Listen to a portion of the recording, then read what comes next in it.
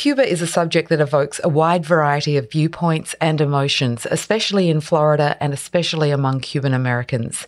Today's From Florida episode examines one expert's views and observations on current events in Cuba, particularly within the context of its relationship with the US.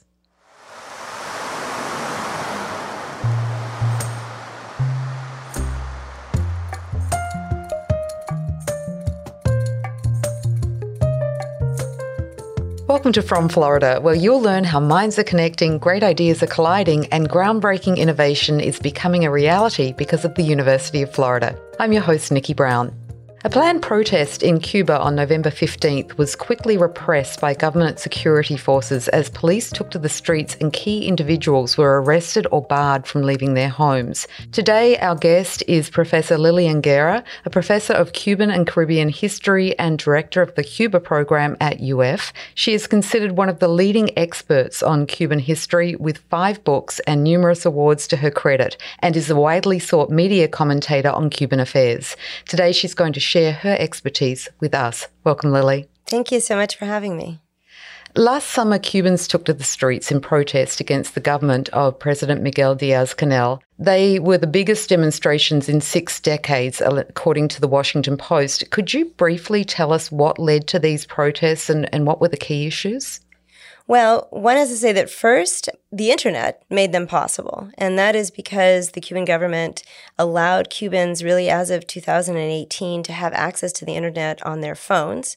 They have only been allowed to have cell phones since approximately 2009.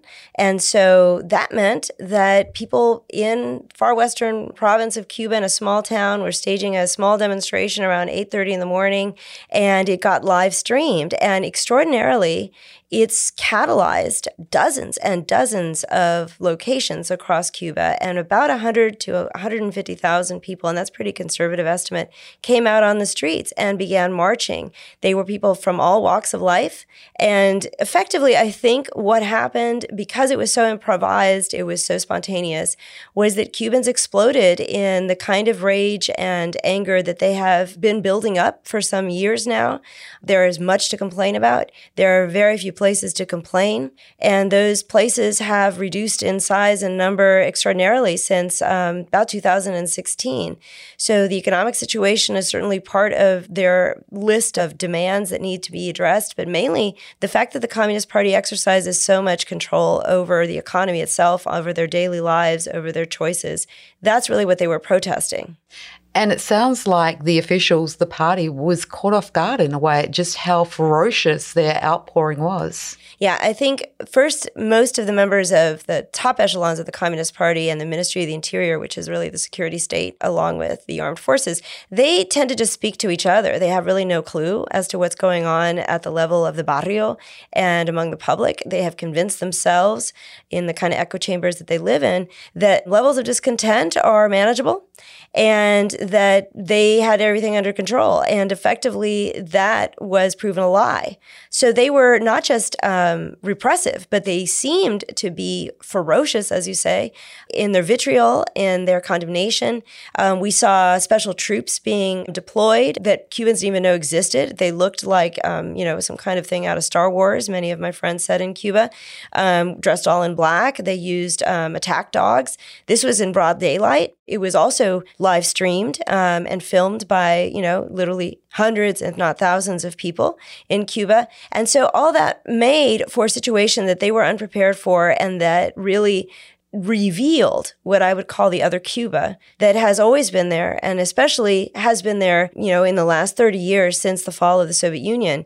We now have multiple generations that have only lived the last 30 years, and they were out there, but so were old ladies and old men and blacks and whites, and there was a majority of people of color on the streets. It really, again, it was a shock to the world for those who are not constant observers and not lived in Cuba, but I think it was an even greater shock to the Communist Party.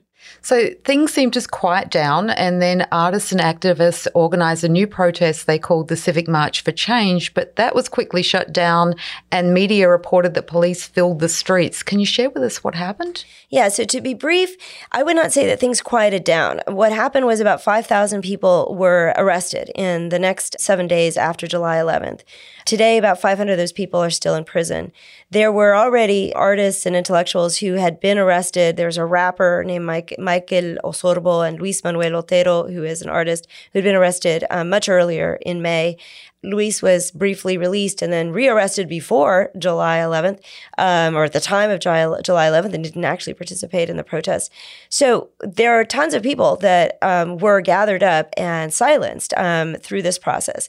And at the same time, the Cuban government was preparing for another blow. So in August 17th, they issued a new law decree, which is extremely draconian and which makes criminally liable anyone who posts anything on the internet that the Cuban government determines is subversive of national security or its own interests or those of socialism.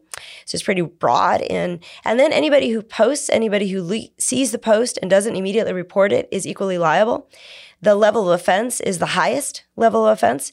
So this was all because I think they anticipated that they would have more protests like this. What, again, perhaps they didn't know was that a Facebook community called Archipelago would emerge pretty quickly at the same time around August, and it would immediately garner to itself about 36,000 members, 17,000 of them registered in Cuba. They announced, in October that they wanted to have a protest and that there were 3 different cities signed on. This is really unprecedented. They then issued a letter to the Cuban state saying that they wanted to have the protest authorized. It was a march for civic peace, civic protest. It was being peaceful. And they dated it for November 20th. The Cuban government had responded immediately saying no way, in writing, also unprecedented, and stated that the basis for their protest was really espionage and inspired by the CIA, and it was a national security threat, so under no means would they approve it.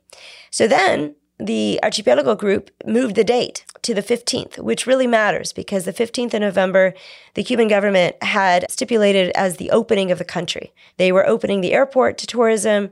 They had claimed that 85% of the population was vaccinated with a vaccine that they claim as well is highly effective. And so this was supposed to be the inauguration of their return, and supposedly lots of people were expecting great things to happen. So the coincidence was very strategic on Archipelago. And what we got as a result was planning on the part of the government to squash any possibilities, not just of the activists coming out, but of the population. So can you tell us a little bit more about Eugenio Garcia, who I believe is one of the key figures that has been involved with this whole movement? Yes, he is somebody who is a playwright. He graduated from one of Cuba's top art schools. He was known to those of us who observe things closely because of an incident that happened in early 2016. It was at a meeting of the Brothers Sain Association. That's an agency of the Communist Youth. And it took place in front of the first secretary of the Communist Party for Garcia's home province of Holguín. At that meeting, he had the audacity to address the first secretary with 15 questions, and among them was the question of why Raul Castro's economic reforms had never passed or been passed under the first 50 years of the revolution under Fidel Castro. He asked why there was currently a playwright whose work was being censored, and yet supposedly there's never been any censorship, nor was there any current censorship in the sphere of culture in Cuba. And so his audacity and the framing of those questions and the context of those questions really blew a lot of people's minds. And it was about the very thing that he's protesting today, which is the absence of the freedom of speech and the right to express opposition, criticism, and to get away with it and to make an impact on the state through those means and to change the state. So, here we are almost literally more than a decade later, and he signed on to Archipelago along with a lot of other people. The day of the protests, he, as well as major activists, about 400 of them, in fact, found that on their doorstep, they had 30 to 50 security agents. And then in addition, they had these orchestrated mobs created and governed by an organization called the Committees for the Defense of the Revolution. They exist on every block in Cuba, have since 1960, and were prevented from leaving their homes. and then spend hours being taunted. In the case of Junior, he was prevented from speaking to the press. He lives in an upper story of an apartment building, and they even lowered Cuban flags and other things to prevent him from looking out his window. And at one point, he was able to pull out a white flower and to show that to cameras that were placed in an apartment building adjacent to or directly across from where he was. But that was all that got out. Can you tell us about the symbolism of that white flower? Why a white flower? Well, all children in Cuba, since really 1902, when the Cuban Republic was inaugurated, we learn the poem by José Martí, which is I cultivate a white flower, symbolizing unity and harmony, a nation for all, which is exactly this nationalist writer, independence fighter's kind of mission, right? His message and his mission. So all Cuban children grow up with that. It's a reference directly to this idea of returning to consensus and to democracy, frankly, because Martí was not associated with anything like an authoritarian state. He was associated with racial democracy, with equality, and with republicanism. So the pulling of the white flower really was a dramatic symbol. He had also issued a manifesto prior to the 15th, which talked about returning to the vision of José Martí and the white flower. And one has to say it was to the great astonishment that by the next morning, Junior Garcia had left the country.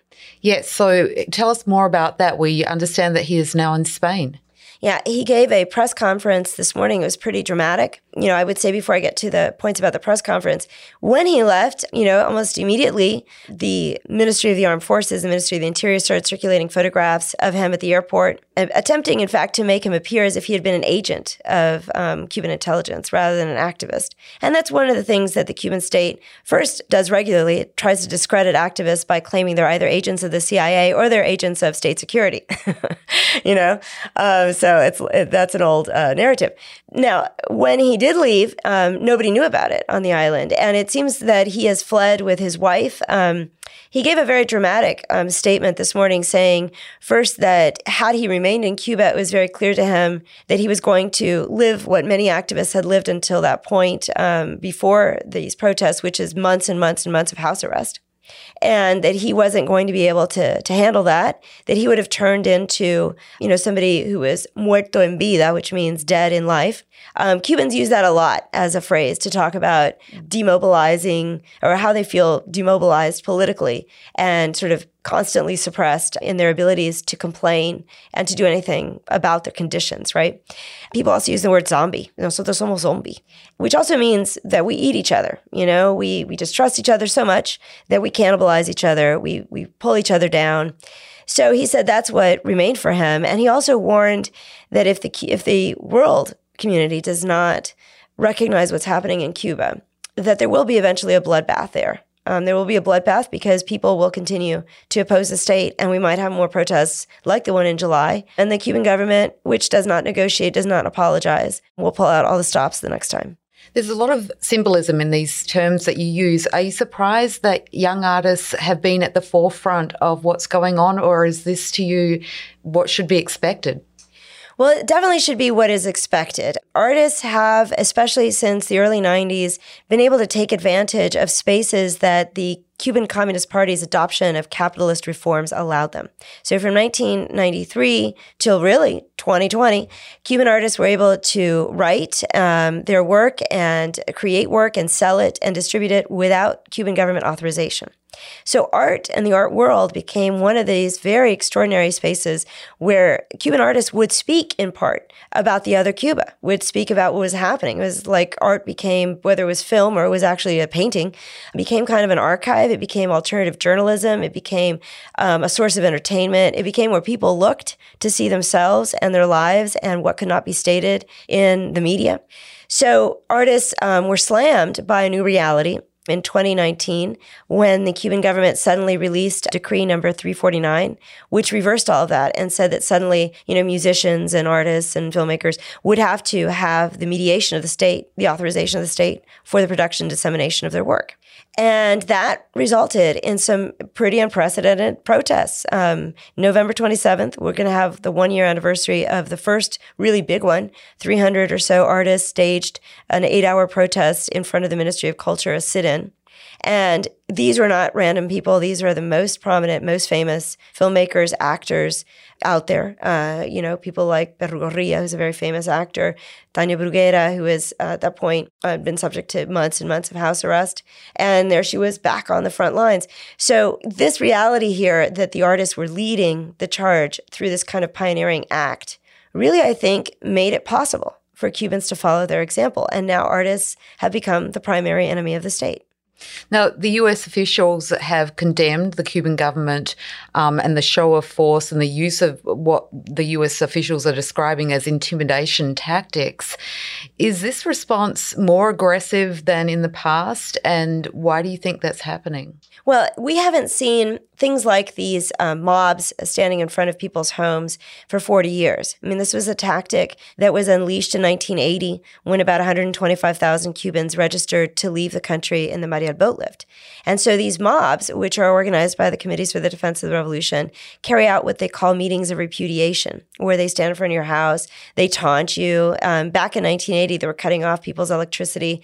What makes this very dramatic is the revival of all that against people who don't want to leave Cuba, who want to stay in Cuba, who want to change Cuba in that way. And perhaps that's why they're a greater threat. And we see as well that the intimidation factor was tremendous because Havana looked like, it was an abandoned city on the 15th. It wasn't just the protesters who were intimidated or those who would have been out there. It was everybody. Nobody wanted to leave their house. So the economy was paralyzed. You looked at Santa Clara, you saw the military and the security forces out on the main plaza of the city. And, the same was true of other cities. So people weren't even leaving their homes. It was like the country was on lockdown, something we haven't really seen since the death of Fidel Castro. So this, I think, is something that it's a turning point, really. And to that point, the risk of being locked up in jail for not just months, but years for things like protesting are stories that we're hearing. Or using the internet to, become part of a Facebook community. A lot of independent journalism has been happening on the internet. We have newspapers circulating on the internet. We have people who live in Cuba who live stream on YouTube interview shows like this one, and they have thousands and thousands of viewers. The Cuban government can't control this other than to shut down Wi-Fi. And of course, it has to live, economically through Wi-Fi, it has to provide these services to its own industries and to the tourist sector. So it really finds its hands tied. And as a result, what they've tried to do is launch a campaign against what they call media terrorism, which is to engage in the kind of acts that I just described, where, you listen to a radio program on YouTube, where you engage in debate, you read, news that's being produced in Cuba by independent journalists who are also, cordoned, had their Wi-Fi cut, have been jailed, have been under house arrest. So we have a kind of oppositional culture rising there that I think is going to be very difficult to stop. Last summer, the Cuban government promised to institute economic reforms. Has that happened? Well, they have done this kind of promise repeatedly. The issue here is that the Cuban state relies on its ability, or for it to survive, on its ability to monopolize the wealth in the country through its own state-owned businesses. So you have state capitalism, effectively. 82% of the economy is in the hands of one major conglomerate called GAISA that is run by the Ministry of the Armed Forces. The Ministry of the Armed Forces generals, their role is largely to be the CEOs and chief executive and financial officers of these corporations. Their partners are often foreign investors. There are major free trade zones outside Havana, in addition to the tourist sector of the economy. So the economic autonomy of the people, entrepreneurialism, were to really take off, would inhibit the state's ability to control people politically. If you don't owe your livelihood to the government, then you're kind of fearless. You don't have to go to rallies. You don't have to worry about your Committee for the Defense of the Revolution, what anybody thinks. And you don't believe in socialism. You believe in entrepreneurialism and small-time capitalism and relying on one another. So I think that the government, for the last 30 years has regularly rather, opened up the private sector, the non-state sector, and then it's shut it down again. And it is repeatedly done that. So, it has to, on the one hand, provide self-employment opportunities because it cannot employ everybody. On the other hand, it doesn't want people to succeed. And so that's the catch-22 that's always a part of this situation. And Florida, of course, has a large Cuban population, and we have seen protests here. Many people have family and friends in Cuba. What's the reaction that we've seen so far? As I mentioned, there have been some protests, and where do you see that going? Well, I think that first and foremost, and I speak as somebody who was born in the United States of Cuban exile parents who arrived in 1964, I think we have to recognize that Cubans on the island are fully capable of negotiating with the Cuban state. We have to support them in their ability to do that. And we have to support their voices. And that includes voices that we might not agree with.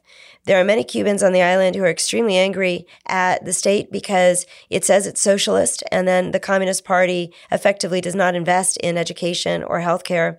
Instead, it invested in its own industries. And that kind of behavior mimics, big time corporate capitalism on the Walmart scale, right? So what Cubans are asking for on the island is very diverse because there are many different kinds of demands, and really they've never had the opportunity to voice them or to galvanize groups, right? I think that it's hard for the right wing in Miami to put down their own or put aside their own interests for the sake of change in Cuba. And when I say that, taking a hard line and sticking to the same policies we've had for 60 years will get Cuba nowhere. The embargo, in particular, hurts mostly the Cuban people because it allows for the Cuban state to monopolize the resources in the country and decide how to distribute them. It gives them an excuse and a banner to wave about how the United States is really responsible for their poverty and their lack of food, et cetera. And, this also, the fact that the right wing will often continue to say that we must, in fact, harden the embargo or prevent Cubans from visiting the island or prevent Cubans from sending all the money that they want to the island if they want to. Under Obama, that was possible at the normalization of status and has become virtually impossible. When Cubans take those positions in the United States, they really enable the Cuban government to continue to be in power and to have its power undiminished. So we also have a lot of people on the left who want to denounce, the Trumpists and will do that, without any regard for what the implications are. So then they take the position of the Cuban state and then they support what they say and they don't look beyond the Cuban state's discourse and justifications for its rule to the reality that state has created. So you've mentioned two hardline approaches, I guess, or extreme approaches. What do you think should happen or could happen to help move things forward? And do you think it will? First of all, I think that we need to start ending the isolation of the island. And we need to do that through a variety of means. First, the Trump administration in the last, breaths put Cuba back on the list of terrorist states or states sponsoring terrorism, which is really absurd. All he did was really to pound the voters who had voted for him on the back, those who support hardline stances. There is nothing more hardline than claiming that Cuba is in league with North Korea or Iran. It can barely feed its people, and the Cuban government has no interest in sponsoring terrorism. Their leadership is more interested in lining their own pockets, frankly. So what that particular condition does is it prohibits anybody in the state of Florida, like myself, or the library here, from having academic exchanges and intellectual exchanges, bringing students to Cuba, using our research funds to do research in Cuba. Those are the things that change Cuba, that empower intellectuals in Cuba, that provide alternative sources of information and pluralistic understandings of what academics are all about and pluralism in general. So that's first, because we have a law in the state that says that if Cuba's on that list, then we can't do anything. We can't engage in those kinds of activities. I think secondly, we need to reestablish people-to-people exchanges, which enabled in the last year of the Obama administration about 100,000 Americans to visit Cuba who would otherwise never have gone. And they established in the short time that they went, many of them, business-type arrangements with small entrepreneurs in Cuba. Setting up entrepreneurial businesses where, a product was designed in Cuba and made in the United States and then distributed, and then they were able to share the profits. That's technically legal again. So you can't have this kind of collaboration, even in small businesses across borders. And we should, because, of course, that empowers the entrepreneurial class. It creates economic autonomy for the citizenry, the very things that the Cuban government disdains and does not want to happen. I also think we need to restaff the embassy. We need to have full consular services. Right now, if you have a visa to come to the United States and you've had that visa from before COVID, you can't You have to go to a third country to get anything processed. And we don't even have from Biden a sense for how they're going to establish whether people have been vaccinated appropriately or not upon arrival. We've done that for other folks coming from Brazil, for instance, a big hotspot. Upon arrival here, they get vaccinated again, because we don't trust the Brazilian vaccine. Okay. Well, we need to have these kinds of guidelines. We need to have a statement from Biden, and just simply saying, well, we side with the protesters and what's going on is wrong does nothing. It does nothing. I also think that Biden needs to stop worrying about gaining the Republican vote or the South Florida Republican vote, because he's never going to gain it. Whatever he does, whether he does nothing or he does something, he is never going to have an audience in that community. They will always condemn him, just as they did with Obama. Where he has a lot of room to work is with younger generations of Cubans, people who don't vote or would vote if they had a reason to vote. And if they see changes that immediately impact their families' lives on the island. And I think that those changes would be immediate, as they were when Obama made normalization a possibility.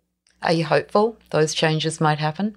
I am very hopeful. I think, the best way we can ensure a change in Cuba is to galvanize the forces that already exist there and to flood them with us. We are great diplomats for change and for pluralism and what we understand. Even when we're wrong about what happens in Cuba, we're inaccurate in our understandings of Cuban society. When we arrive in Cuba and we're faced with that, we have conversations with Cubans who are the greatest teachers about their reality. So the Cuban state, really, we would like, and we need to call the Cuban state's bluff on a number of things that they say that we will never do. One of which is to really open up our relationship with the islanders. Lily, thank you for being our guest today. It's been a pleasure having you here and hearing more about your thoughts. Thank you so much. I'm so glad you did this. Listeners, thank you for joining us for an episode of From Florida. I'm your host, Nikki Brown, and I hope you will return for our next story of innovation from Florida.